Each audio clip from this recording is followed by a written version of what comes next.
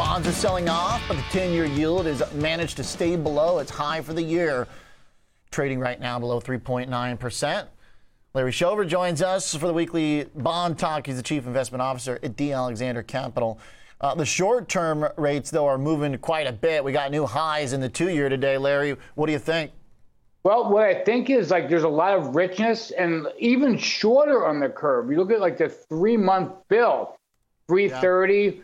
It just seems like people are trying to stay close to the front end of the curve due to the speed and aggressiveness of the repricing. It just reinforced prudence with regards to where you are on the curve. Until the Fed can explicitly commit to a terminal rate and get to the finish line, this is the way it's going to be. Like right now, the whole day is characterized by the pivot being postponed. The pivot being postponed, right? So is it hopeless at this juncture? I mean, what should we expect in the next commentary from the Fed? Just more of the same? Nothing's ever hopeless, but labor is too tight, wage growth decelerating, but still too high to resonate with the Fed and their pursuit of 2% inflation. I mean, I think one thing that it's an outlier, but why don't they just scrap 2% and say, hey, we're comfortable with 3.5%? I mean, that could happen. That would change everything. But as an outlier. So right now, CPI next week, the next inflection point to reinforce the 150 basis points of additional tightening that they're talking about per the dot plot. 75 now getting locked in, basically 80% chance of it. We did see some of that potential for maybe a 50 creeping into the Fed funds futures, the CME watch. That's November. That's in a couple weeks. Then what about after that? How do we close out the year going into 23? Still at 75? You think that's their baseline now? I think that's the baseline right now. And as you just mentioned, when we saw the cracks materialize, good grief, the Bank of England rescuing the entire pension system. And so that lowered the odds of a full 150 basis point hike, 75 basis point next time, 50 by 25.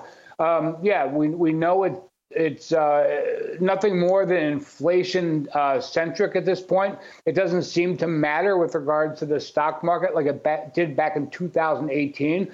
We're down more than 25% year to date. And I think the Fed doesn't care. It's more or it's all about inflation at this point.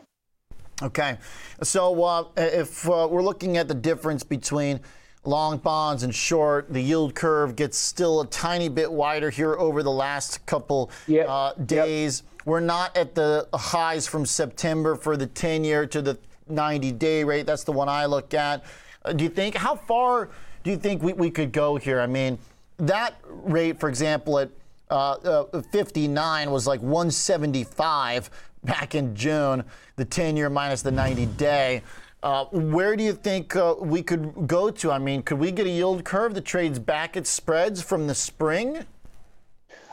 I don't think so. And you're right. The 3-month 10-year, I think it closed around 48, and that's what the Fed looks at, and it continues to be positive. I still think we're going to continue to get flattening in the 210. The difference this time, I think the next leg for the flattener is going to be bullish in that it's going to be more with regards to the 10-year yield going lower. I mean, figure the 2-year yield, the high was 4.34. Terminal is 4.5 to 4.75. So how much higher can twos actually go? I think if we get that next foray to 4% in 10-year yields like we did last time, cracks will expose like they did last time, and we'll see a lot of buying interest. So I do still believe we'll get negative 75 in the 210 by the end of the year, but it's going to be more of a bullish inflection as opposed to the twos continuing to rally. Okay, so you're basically looking for the Fed to really kind of drive the nail home. Yep, it seems like there's no other way at this point. We have the FOMC minutes, and then we have midterm elections. I mean, it definitely is an outlier for them to scrap 2%. And I still keeps me up at night to think about it, but it seems like I'm the only one who brings that up. They're like, why does that be 2%? Why can't it be 3 or 3.5? That would change everything. Sure. So at this point, the way it goes, the way the mantra is, yes, it's going to be, it doesn't matter. We've had a very good, strong number today. CPI is going to further solidify that with the FOMC minutes. So 150 basis points, here we come. All right. Thanks, Larry. A good chat. Thank you. Have a good weekend. Larry Schover, Chief Investment Officer, D. Alexander Capital.